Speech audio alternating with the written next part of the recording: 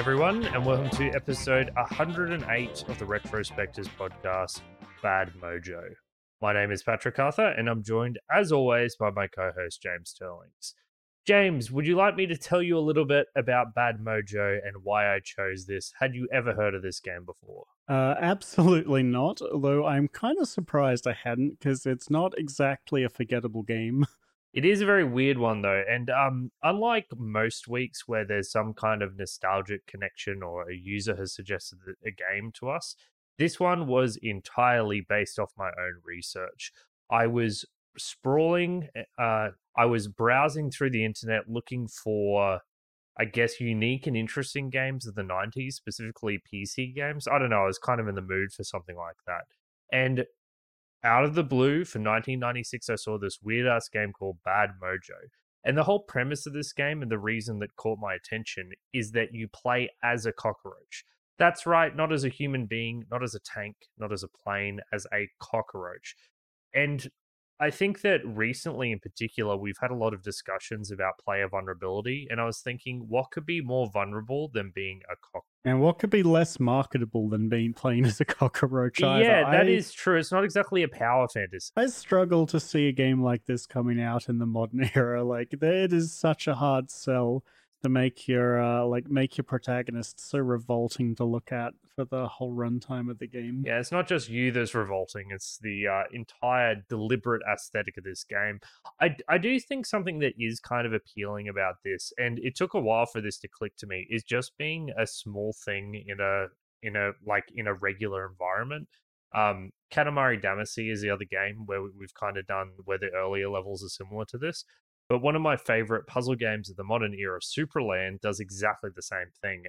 And there's something about this idea that just I find like appealing on some deep level of being a small thing in a big environment. Did you ever play the Toy Story PS1 game? I did not, but is it the same kind of idea? It's basically that. You're just a toy in the house and everything's massive and hard to traverse. And there's something really enjoyable about it because the level structure's so, obviously real. It just kind of like it does the world building and it satisfies the gameplay and the level design at the same time, and it's really fun seeing the devs like make interesting levels out of really mundane things. Yeah, there was also a Counter-Strike 1.6 custom map called D-Rats, which was the exact same thing, where the level was massive and it was just a bedroom.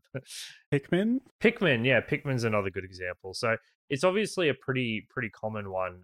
It's not exactly, that part of the game isn't unique, but it's still interesting, and it just, any game that's set in this setting, I think is quite cool. So, for those who've never listened to us before, we are the Retrospectors podcast. What we do each and every 3 weeks is we play through a retro game that's at least 15 years old with the intention of discovering if it's truly stood the test of time. We're not here to understand these games in the context in which they're produced or appreciate and reflect upon the things that this game laid the groundwork for. We simply want to know how enjoyable is this game to play when evaluated side by side with any other game that gets released. We admit this is a harsh standard of criticism, but we also think that it's the best way to see which games have done something unique and interesting and artistic that has makes them worth playing above and beyond their historical value. So over the past 3 weeks, we played Bad Mojo. More specifically, we played Bad Mojo Redux.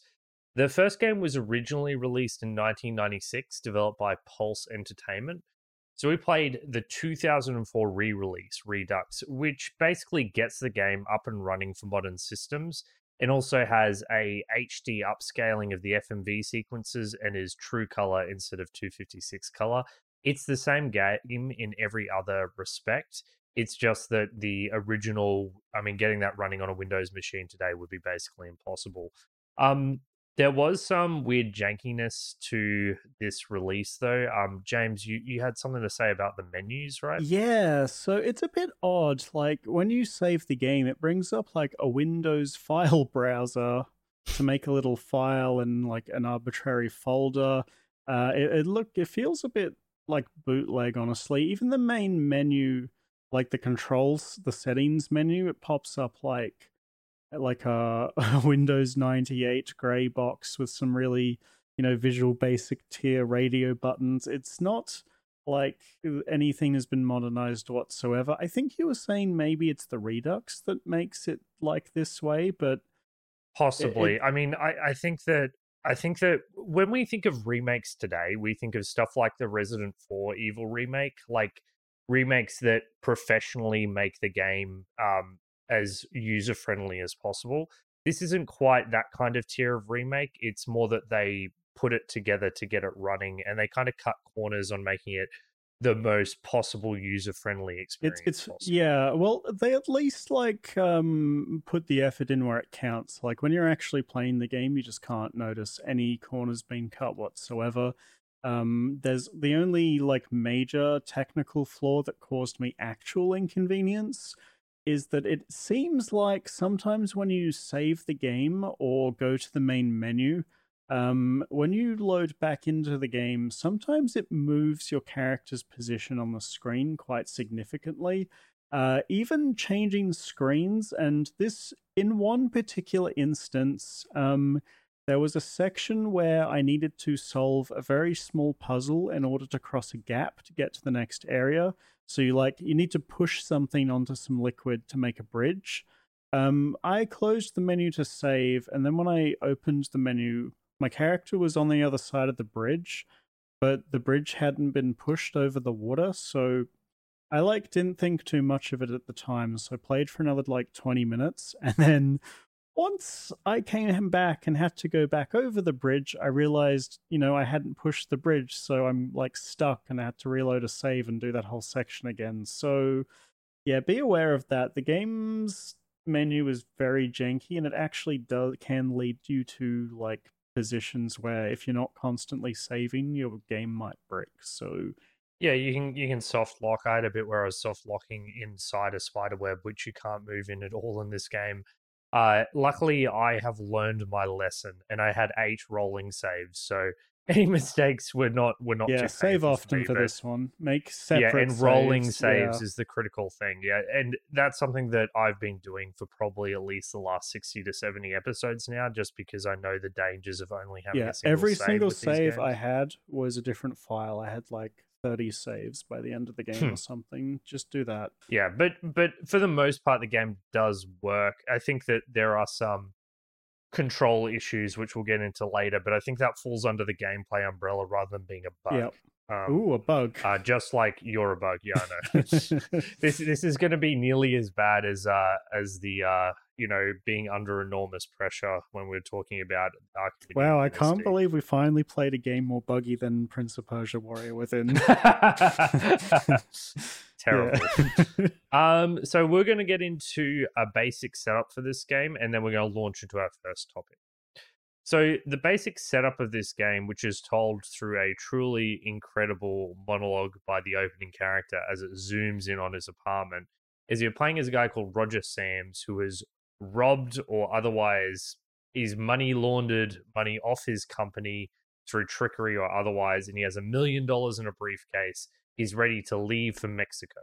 Right as he's about to leave, though, he grabs his mother's locket, which he nearly forgot.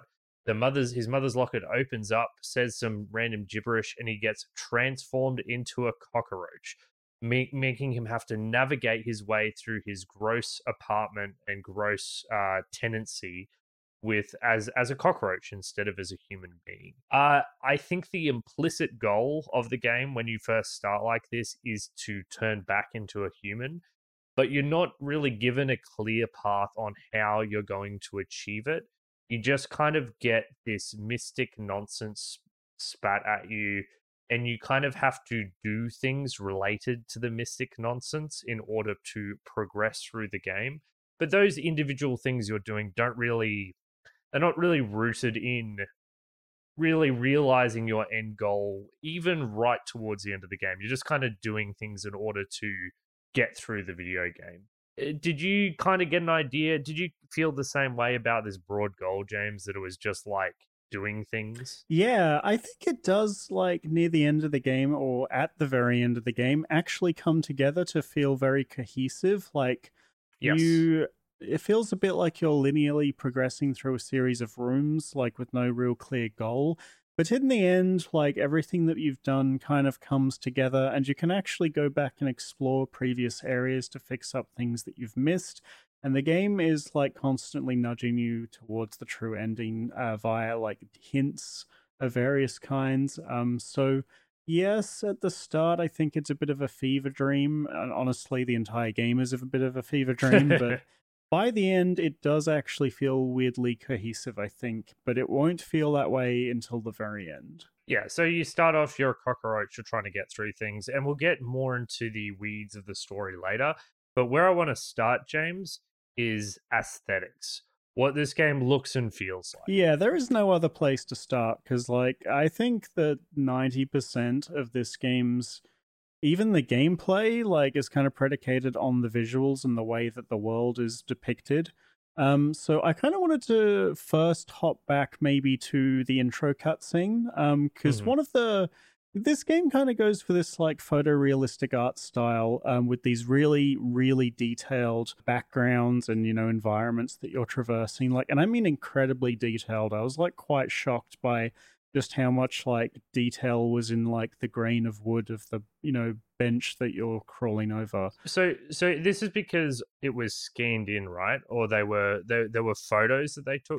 How did they achieve this look? 3D scanning is, I believe, where the majority of this came from. I believe like a lot of the animal corpses that you find around the place were also 3D scanned in, and I completely believe that. I think like it's hard to find like modern games that have environments this detailed and realistic looking, so that's really like the only plausible explanation that I can give it. And there's like often these trends because the cutscenes in this game are actually live action FMVs, and there are these like transitions between like in-game in-engine like footage and the live action cutscenes that are basically seamless. There might be a little ripple effect or something like that to hide the exact instant where it happens, but like when you're immersed in it, you can sometimes not fully tell once it's switching over, which I thought was really cool. But to go back to the actual like intro to the game, this game is given in live action FMV, and it is fucking campy as hell, and I'm like 100% there for it. It's wonderful. It's so bad. But it It's falls so into the bad, so it's bad so it's good, good. right? Yeah. Yeah, it's like incredibly entertaining. It is this weird thing where the game is kind of going for this semi horror atmosphere, and these cutscenes dramatically undermine any attempt at setting up the atmosphere. But they're still entertaining in their own right. I don't know if horror.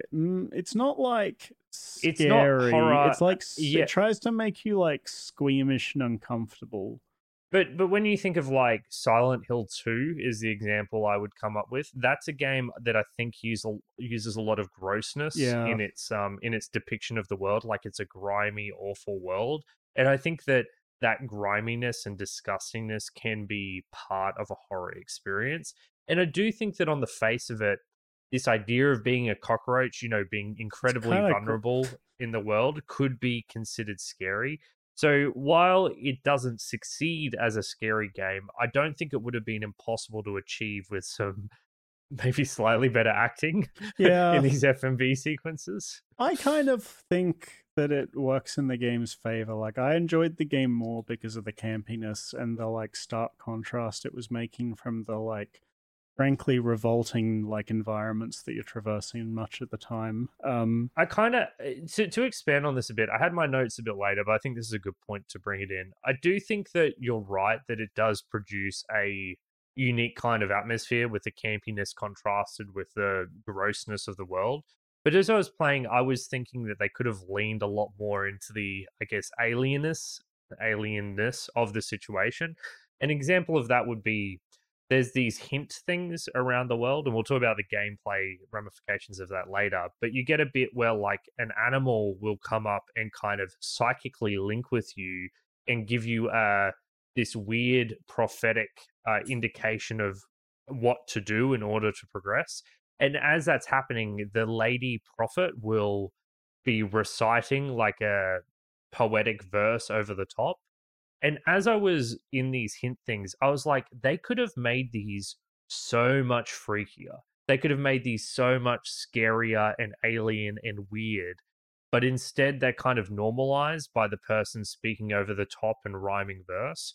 And I think that they made that decision aesthetically a fair few times throughout the game to lean more into the campiness instead of leaning into the true terrifying weirdness of the situation. Yeah, and I think that's fair. Like, I think you need to have like, how do I put this? Like, the creepiness and the revoltingness. Like, really, the pressure is on during the gameplay, and the cutscenes kind of give you this like reprise from Relief. that. Yeah, I think Yeah. that like ebb and flow is pretty important to have when you're doing this kind of thing, and I think. I'm glad that they used the cutscenes as the release valve and left like basically all of the gameplay is when the psychological pressure is on. I think that made for a better game. I wouldn't say it would made for a better game, but I would also agree that it doesn't make for a worse game. It just means that a lot of there's not as much tension in this game as there could be.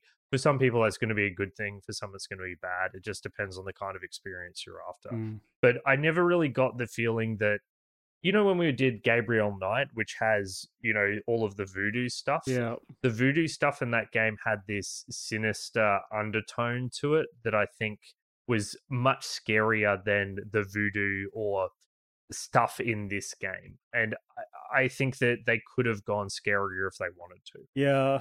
The story that the conclusion that the story was leading up to, I mean, and that's an intentional decision too, wasn't like as ominous as what Gabriel Knight was leading up to, I guess. But Mm-hmm. they could have made it something different. But I think they had a fairly clear idea. They wanted this kind of like, I guess, wholesome ending for such an unwholesome game. Wholesome family ending. Yeah. Okay. Next thing. So we've talked a little bit about how. Sorry, James. You mentioned something about that opening cutscene, and I distracted us away from it. Did you have something to say about it? I just wanted to at least mention that there's this initial camera pan that like starts on this city bridge that goes all the way over the bridge and into the protagonist's bedroom, and the transition between outside and inside is like actually seamless. It was really well done. I feel like they put so much effort into all the cutscenes and the visuals, even though, they're campy as hell and it's got this real like B movie vibe to it, but you can tell that they were really trying like the whole way Absolutely. through. The direction here is flawless. I think Yeah, that's the key thing. absolutely. And I think that carries on to the actual gameplay as well. And in many ways, to me, this is the genius of the game, and it's in its restrictive camera angles. So for the most part, this game is top down in the sense that you're always relative looking at the cockroach from an above angle, and that as the cockroach, you can be on walls as well as the floor, but you're always staring at the cockroach from above. And your camera and screen is very limited. So you might see the equivalent of, I guess, maybe 20 by 20 centimeters at a time, maybe a little bit more than that. Maybe it's more like 30 by 30 centimeters, but you only see a fraction of the larger objects that you're traversing over at a time. So if you crawl onto a desk, you might need to transition between 8 and 12 screens to travel across the entire desk. So not only does this give you a lot more detail of the environments you're traveling over, I think it does a lot to immerse you in the perspective of the cockroach. And although you're not seeing out of the cockroach's eyes, you're still seeing like a much more limited view of the environment than you would as a human being. And I think that if they'd given you the freedom to freely scroll wherever you wanted to go, and it was more of a point and click kind of game where you can move the camera around and click wherever you want, as opposed to a screen transitioning game with tank controls, that the game would be far worse for it. It would be far less immersive, and I think that the graphics would be far less impactful as they kind of hit you like a sledgehammer as you transition from screen to screen. Yeah, I also think that this art style they've gone through with the like 3D scanning and like rotoscoping kind of thing works a lot better with these fixed perspectives. It's a Mm. lot easier. Like you can stitch like the images together, but it is a lot like technically more straightforward in order just to have these fixed camera angles. What I think this game does like incredibly well is that it really manages to capture the spatial awareness of where you are and like track that really well, because you're not just Hmm. like crawling on top of the desk, but you can also like crawl down the side of the desk and underneath the desk on the bottom like you could if you were a cockroach. To add on to that, if there's like a bookcase on the desk, you can also go inside the bookcase. So not only are you going over and under and around objects, you're going inside objects on top of those Yeah, like objects. if there's a tissue box, like you can crawl into the little gap and go inside the tissue box. Like there are these tiny little cracks like in the woodwork that you can crawl into, and there's actually like heaps of stuff behind there. And the game generally lets you know that these things are there because there's other insects in the environment that will, like, you'll enter a new screen and you'll see a cockroach crawl into this little gap where you would never have thought for there to be an entrance, but there is. And now that you know it, you can follow it and you can go in there, and it can go for a while. Like, there's this section where you can crawl into like a medicine cabinet in a bathroom, and it just keeps going and going. And you get to the top, and there's this little like hole to slip in, and then you're behind inside the Mm. woodwork. It's crazy, like how much detail and how like logically everything connects together, and you can kind of in your head, because you're in a realistic environment, you can like put together what the bathroom looks like from, you know, all of these different screens that you've transversed through. It's really well done. It's definitely like the best part of the game in my opinion is how well this is done. There's even stuff like sometimes you'll start crawling over something and you won't know exactly what it is you're doing. I was crawling across this, it's like a tube and it was curving round. And then all of a sudden I got to the end of the tube and transitioned onto something going down. And I'm like, oh, I'm inside the shower. And that thing that I just was crawling over was the rail that holds the shower curtain. And all of a sudden it made sense in my head how that 3D space fit. James, a very, very long time ago, we talked about in episode 2, we talked about Banjo Kazooie and how landmarks Yes. can help orientate you and stop you getting lost. I think that this game, with all of its unique artistry from screen to screen, is the perfect example of how unique geographical objects can help orientate you. Yeah. When you've traveled over an area and you know that you recognize that, you know, that open box of matches, you can track that in your head that there's an open box of matches there. And this game's, with all of its unique artistic shots, 4x4 without a scrolling screen, help you track where everything is in relation to everything else, even if when you first get to an area it can be pretty disorientating. I feel like I want to talk about how the zoomed in perspective of the environment really, like, these environments are like kind of gross, and some of them are really gross, right? Like you're in a Hmm. kitchen and it's pretty dirty, but like it's quite dirty, but it's not like insanely like exaggeratedly dirty. But because Yeah. you're so zoomed in, even some kind of dirty things just seem like 100 times more disgusting because of how close to them you are. It's not like the kitchen in Resident Evil 7. You know, when you go to the Resident Evil 7 Yeah, house and it's just like it's just black goo and shit everywhere. It's not like that. It's just that like it's because it's pretty so zoomed in messy. on all the stains and everything, it makes me not want to take photos of my kitchen close up in Yeah, the fear that they might somewhat resemble these. It makes me want to go clean my kitchen bench. yeah. Although to be fair, there are some genuinely like nasty images in this one. Like one of Hmm. the big one for me is like I think I was reading an interview and they got this like rat catcher to bring them a dead rat, and then they just like stuffed it with razor blades and then 3D scanned it. Like that's a scene in this game as you knock razor blades into a rat, and then one of the rooms is just like, you know, this fucked up gory rat on the ground. There's a Hmm. bunch of shit like that in this game, which is like not, you know, it's pretty. It makes me pretty squeamish, but It's not like the majority of the game, I don't think. Well, I don't know. I got just as squeamish at the chili con carne bit. Oh, that was That was gross. gross. Yeah. And I love chili con carne, but that made me never want to eat it again. Yeah, although the Uh, fish right next to her, like barely breathing and gasping for air on the counter, that was like, oh, yeah, it's pretty pretty gnarly. disturbing. Yeah. Basically, I find that the look and feel of this game, exploring it from the perspective of a cockroach, is, as you said, it's far and away its most impressive feature, and it's almost worth the price of admission alone.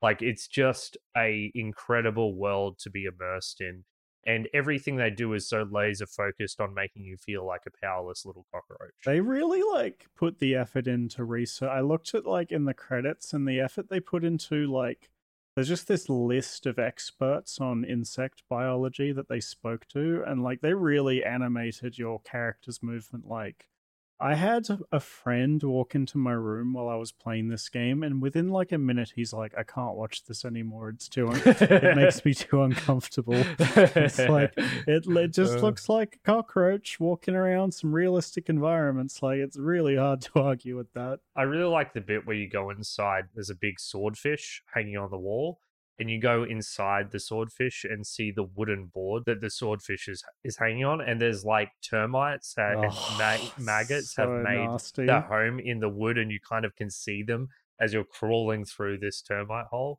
I mean, it's Ugh. just wonderful, wonderfully disgusting in every single way.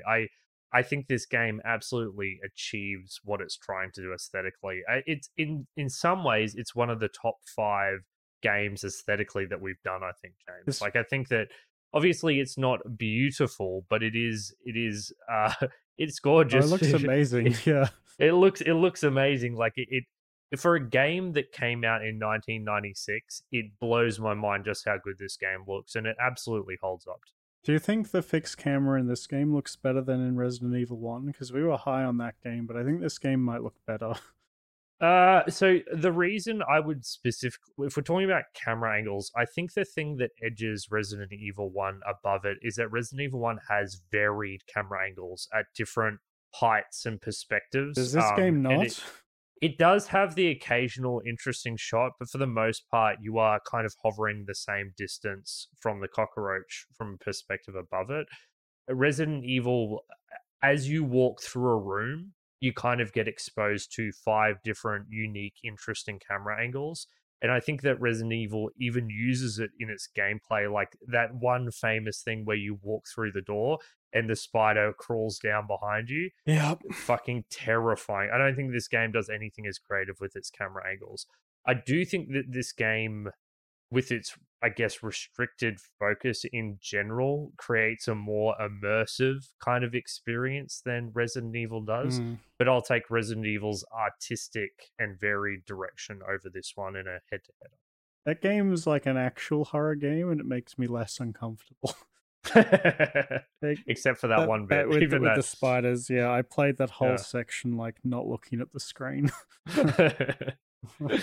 I think that this might be a good time to go to the music, James. Did you want to start off with Yeah, your sure. thoughts? So the music's quite atmospheric, and I think one thing that I've come to realize about atmospheric soundtracks is that they are inherently less memorable on their own, but they tend to make the games themselves more memorable. Like, there's lots of games with memorable soundtracks where you just remember the music.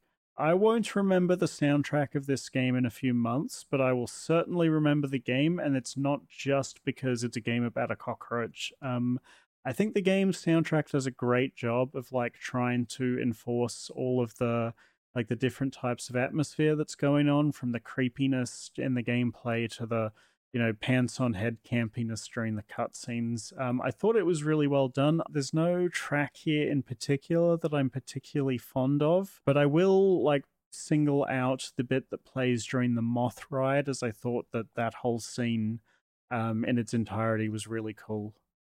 So I think one of the keys here, and one of the reasons that it's less memorable, is I don't think this music has much melody to it. When I think of a game that's very different to this soundtrack that's still great, I think of Yes, Oath of Helgana. How do you say it? Is it Yes? I I think it's can't even remember Ace. how to pronounce it. East, that's right. which is a game that has basically a lot of power metal tracks. And that soundtrack is incredible because those songs are incredible. But it's not like those songs are reinforcing the atmosphere of the game, or that that game has a particularly compelling atmosphere. What? It's hype as fuck. It is hype, yeah. I guess it's trying to achieve a different kind of thing. Yeah. I describe the music here as reverb heavy, synthy, bassy. I think the key word I'd use here is discordant. This is Yeah. a discordant soundtrack. It's very It's uncomfortable and disquieting. uncomfortable Yeah. and off key. And I think that it does a lot to help round out all of those things we talked about, aesthetics, and creating this unsettling atmosphere. It's not a scary atmosphere. It's just one that makes you feel uncomfortable. Makes your skin crawl. Like, Yeah, as it should when you're playing a game with a cockroach. I do think that there was one super memorable track which we'll play later, which is one where you get inside the desk, which is filled with notes by your character, who is also studying a way to kill cockroaches. Oh, the irony. And you see all of his notes, and it's clear that the guy has a few screws loose, and the music changes to something very unsettling to reflect his, obvious descent into insanity, which I thought was very cool. It was very different from all the other music. So I thought that one was memorable, and that's one that will stick with me. But in general, I agree with you, James. I think it's a great soundtrack, but one that will is best paired with the game than listened to by itself. man, that bit with the madness scene where you're going over his notes, there's like this newspaper clipping of an eyeball, and like you walk over it and then the eyeball comes to life and starts like spazzing out because there's a bug in it. It's so uncomfortable to watch. And I did it like 5 times until I couldn't do it anymore. So let's do the moth ride. I thought that section was awesome. And, just kind of a good representation of some of the best parts of the soundtrack. So here we go.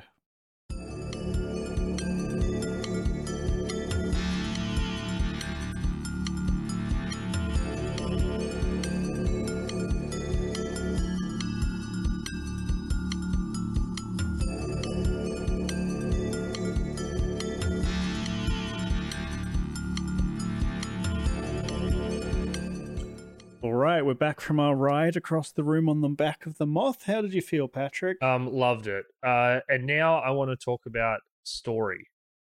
We've mentioned a little bit already, but I want to go a bit more in depth with this, James, because I think that we touched on how the story's FMV sequences are so bad they're good. But in some ways, that's only half of the equation, because this game is stuffed to the gills with environmental storytelling as well. And it's quite good. Yeah, so basically, as you're traveling around the apartment and everything, you're discovering details about both your landlord and your character, the player character, Roger Sams. So you learn about how he was an entomologist who's trying to develop a super killer poison for cockroaches specifically. You learn about the landlord's wife and her premature birth, which led to her dying. And all of this is told through newspaper clippings and bills and awards and all these and letters, all these little bits and pieces that you as a cockroach half the time you can't even read the whole letter at once, so you kind of have to be moving back and forth through the screen to get the information. Yeah, and the newspaper clippings actually come to life and animate when you walk on them. Like the pictures come to life and talk, and like some of the narration gets read out to you. So they're actually pretty interactive for what could have otherwise just been, them expecting you to sit there and read it. And I kind of really appreciated that. Like in the bar, there's lots of story delivered to you via just photos that come to life and play a little scene. And I think that, the weird psychedelic, like, trippiness of the game, that really played into that, like, with your character, like, hallucinating these scenes or whatever the hell was going on. And it also served to, be a bit more interactive and engaging for the viewer than just sitting there like reading off a wall, which I'd be fine to do as Hmm. well. But I'm glad they went to the extra I effort. completely agree. Having both is better. They're complementary. It's not, Yeah. and you're right that the psychedelic nature of it and the whole, voodoo magic of it fits these things coming to life. I will say that in many ways, one of the emotional cruxes of the story towards the end, when you get to your character's suitcase and you discover his Oh my doll as a god, baby and everything so good. ends up being less emotional and literally laugh out loud funny. And I'm not even making sense. I laughed out loud during these scenes where basically your character has been he was he his parents gave him up. Given up to an Yep. orphanage. Yeah. He was given up to an orphanage, and his there's a nun, and she's talking about how his dad doesn't love him, and he starts crying, and then she starts cackling at him crying. Not like she's not like laughing a little bit. She's like cackling as hard as she can, and the camera's zooming She's in. like And it's getting like... the energy from his tears, and it's so funny. It's just she's like drinking. yeah. It's so And good. then it immediately transitions to a bit where there's a bully making fun of him for liking cockroaches.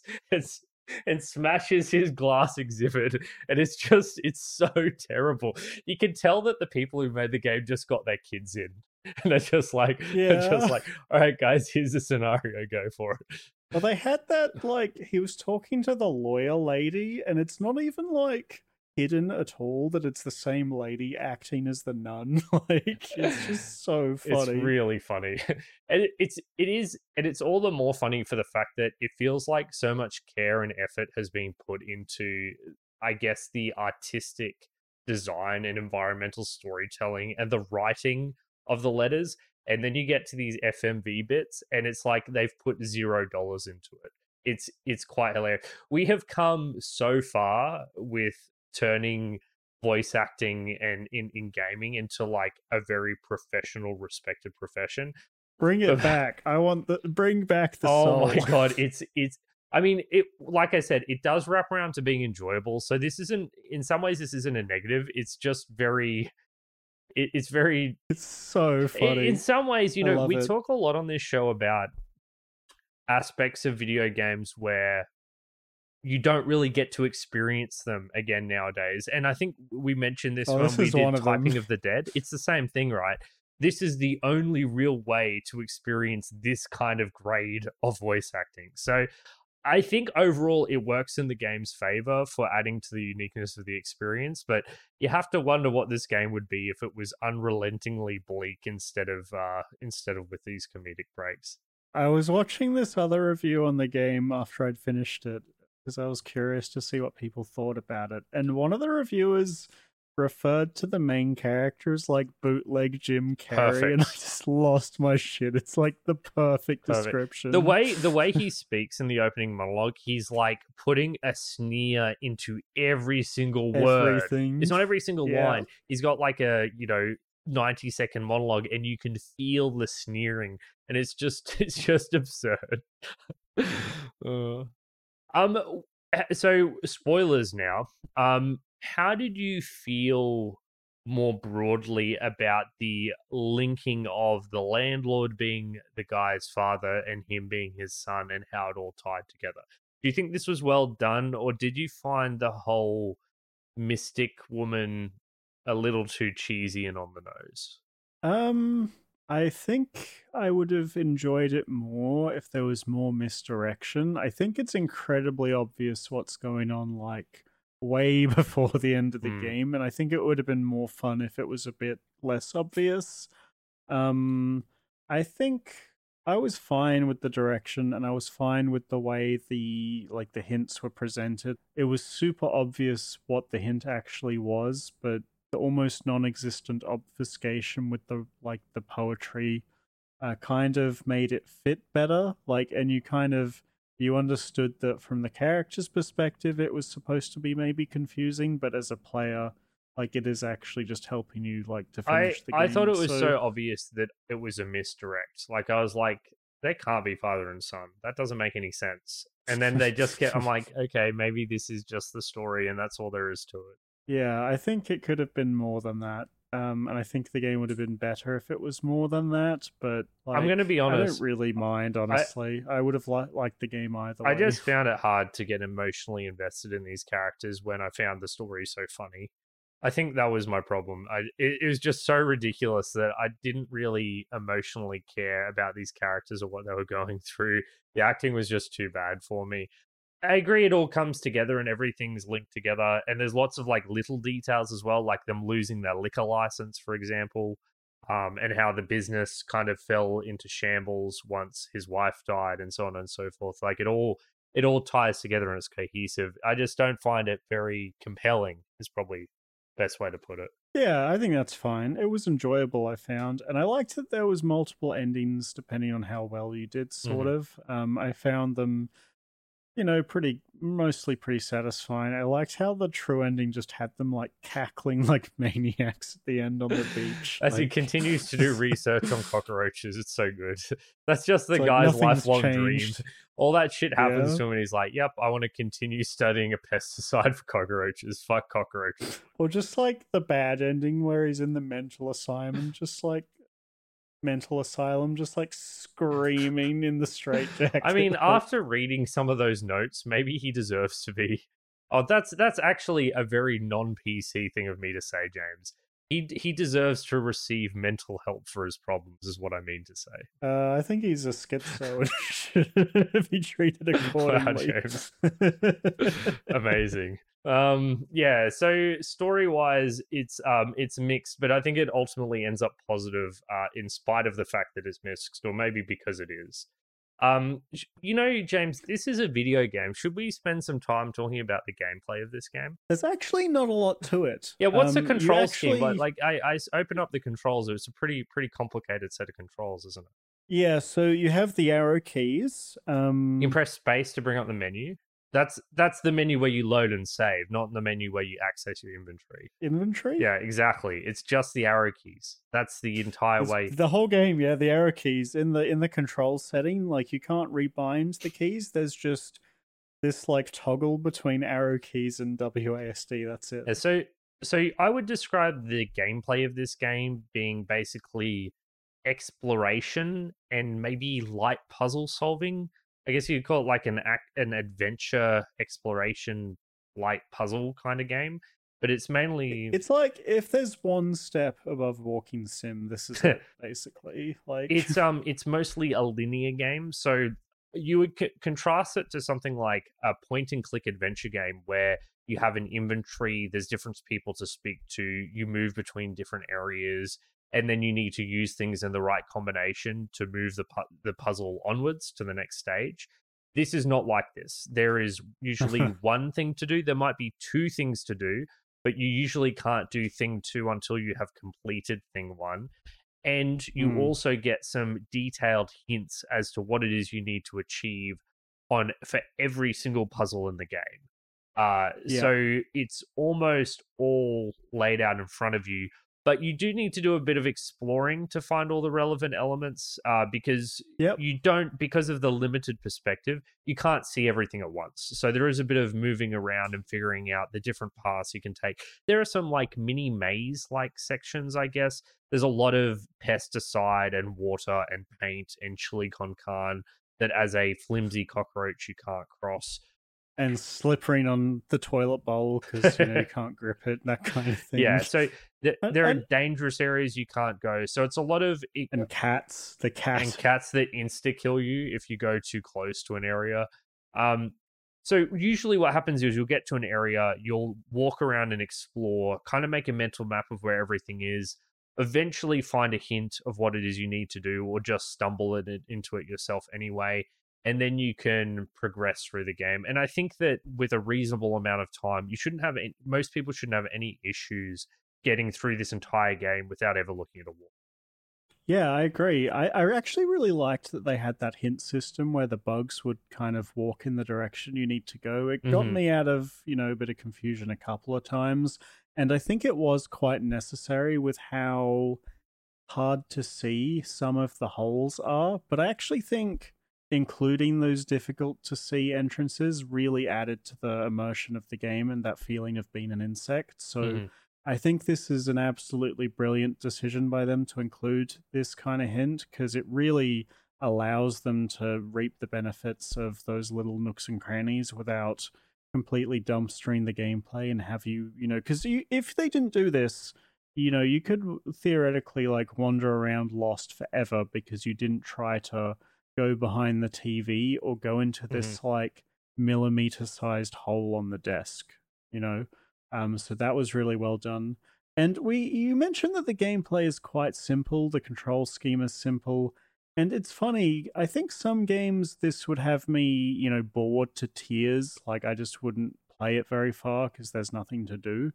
But the environments and the traversal and the storytelling in game is just so good that the thing remains engaging start to finish, and it really doesn't need that kind of intense gameplay to keep you invested. Like the world design's just so good that I was happy to play start to finish just to see the next screen, for like 4 hours. And each area is so diverse. Like the kitchen bench is so different from the basement.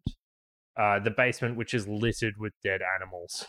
And then you go to the kitchen bench and it's all food, disgusting food. Like it's not like it's repeating on a theme. It's each and every area is unique and interesting in its own way. Uh, the big problem I had with this game is not the controls of the cockroach itself, which are tank controls, which work completely fine and they're very fluid. But I would The say it's nudging of the objects? nudging of objects. It Yeah, is it's really horrifically bad. bad. It's frustrating because I would say the majority of the puzzles require nudging of objects.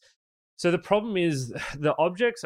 There are specific objects in the game world that can be moved by you as a cockroach. The vast majority you can't. You're just a little cockroach. But there are some things like there are some cigarettes. There are some bits and pieces that can be a pill, tiny things.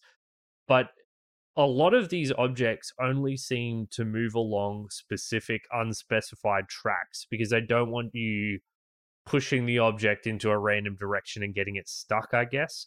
Yeah. So you get this weird thing where you don't quite know how to orientate yourself in order to get the object to go in the right direction. And if you're like me, sometimes you don't even aren't even aware that an object can be nudged after ramming into it several times because you don't hit it at the exact right angle, Yep. which is what happened to me. There's this bit where you have to push a medicine bottle to push a pill out of it. And I tried to do it. I was like, oh, this must not be the thing I meant to do because nothing's coming out. Only to look at a walkthrough like an hour later to find out that I hadn't hit the medicine bottle at the exact right That angle. that specific one's the worst instance of that by far, I think. Yeah. But like in general, those things, like there'll be like a peanut or like the cigarette or the little lava in the box, and you'll need to spend a while, like, because you got tank controls, you need to like back out, turn to the like side, go around in a circle, awkwardly turn around to try a different angle if it's not working. So it's quite a bit of trial and error. Like it's not like so bad that I ever stopped playing the game or put it down for a while, but it is like quite annoying and definitely the worst part of the game. It's weird to me how bad this is. Like they put like I said, the only thing I can think is that they really didn't want you just pushing the object off screen and getting it stuck. Which I think is reasonable, right? Just make it when you come back to the screen, it resets. Like that's a more elegant solution.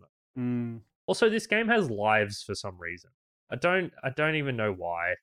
If you yeah. run out of lives, you just respawn. I was just using saves, so every time I died, it didn't matter. I just reloaded a save. But I don't really understand what the point of lives in a game like this is. Yeah, I don't know. Holdover from early 90s arcade games. Yeah, I guess I kind of yeah. I think there should have been like checkpoints or something. Maybe I don't know, or just No, it make doesn't you need reload a save. checkpoints. Just loads and saves, and if you die, you just respawn. Like you just And I don't. died to that cat so many times trying to go down like a ledge, and it just like eat. Man, I watched that animation of the cat eating the cockroach, and every single time I was like, "That's so gross. Put that down." Cats love cockroaches. My sister's cat murders them like mad. They're good to have around. Cockroaches. Cockroaches. Yeah, I love having cockroaches around. Yeah, just like swimming in a sea of them. Mm. But yeah, I think that the gameplay here is like fine, but it's not really the focus of the experience. You're not playing this game for the gameplay. It doesn't get in the way, and I think that you can count the exploration of the environments as gameplay, Yeah. and trying to find where to go and what to do. But it's barely a puzzle game. The puzzles are very light. It's probably better because of that. Like, I can imagine this game would be frustrating if you were stuck on something for forever. This way, you get to kind of like move through the aesthetic visual feast bit by What a feast it is. bit. I don't have any other major points, so let's go to the last music break and then we'll wrap up, shall we? Yeah, I don't actually know the name of this track. I was only able to find it in a playlist with Wow. all of the music. Hey, I did do some looking, but it's the bit that plays when you're at the Insane Man draws. Certified schizo call, let's go. Oh, damn it, James.